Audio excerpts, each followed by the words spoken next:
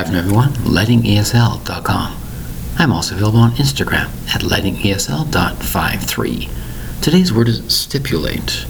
Stipulate. 3 syllables for the word stipulate, spelled S-T-I-P-U-L-A-T-E. Stipulate means the action of doing something, saying exactly and officially what must be done. This must be done. I stipulate this, I stipulate that. The law stipulates I have to do this. The law stipulates I have to do that. It's the law.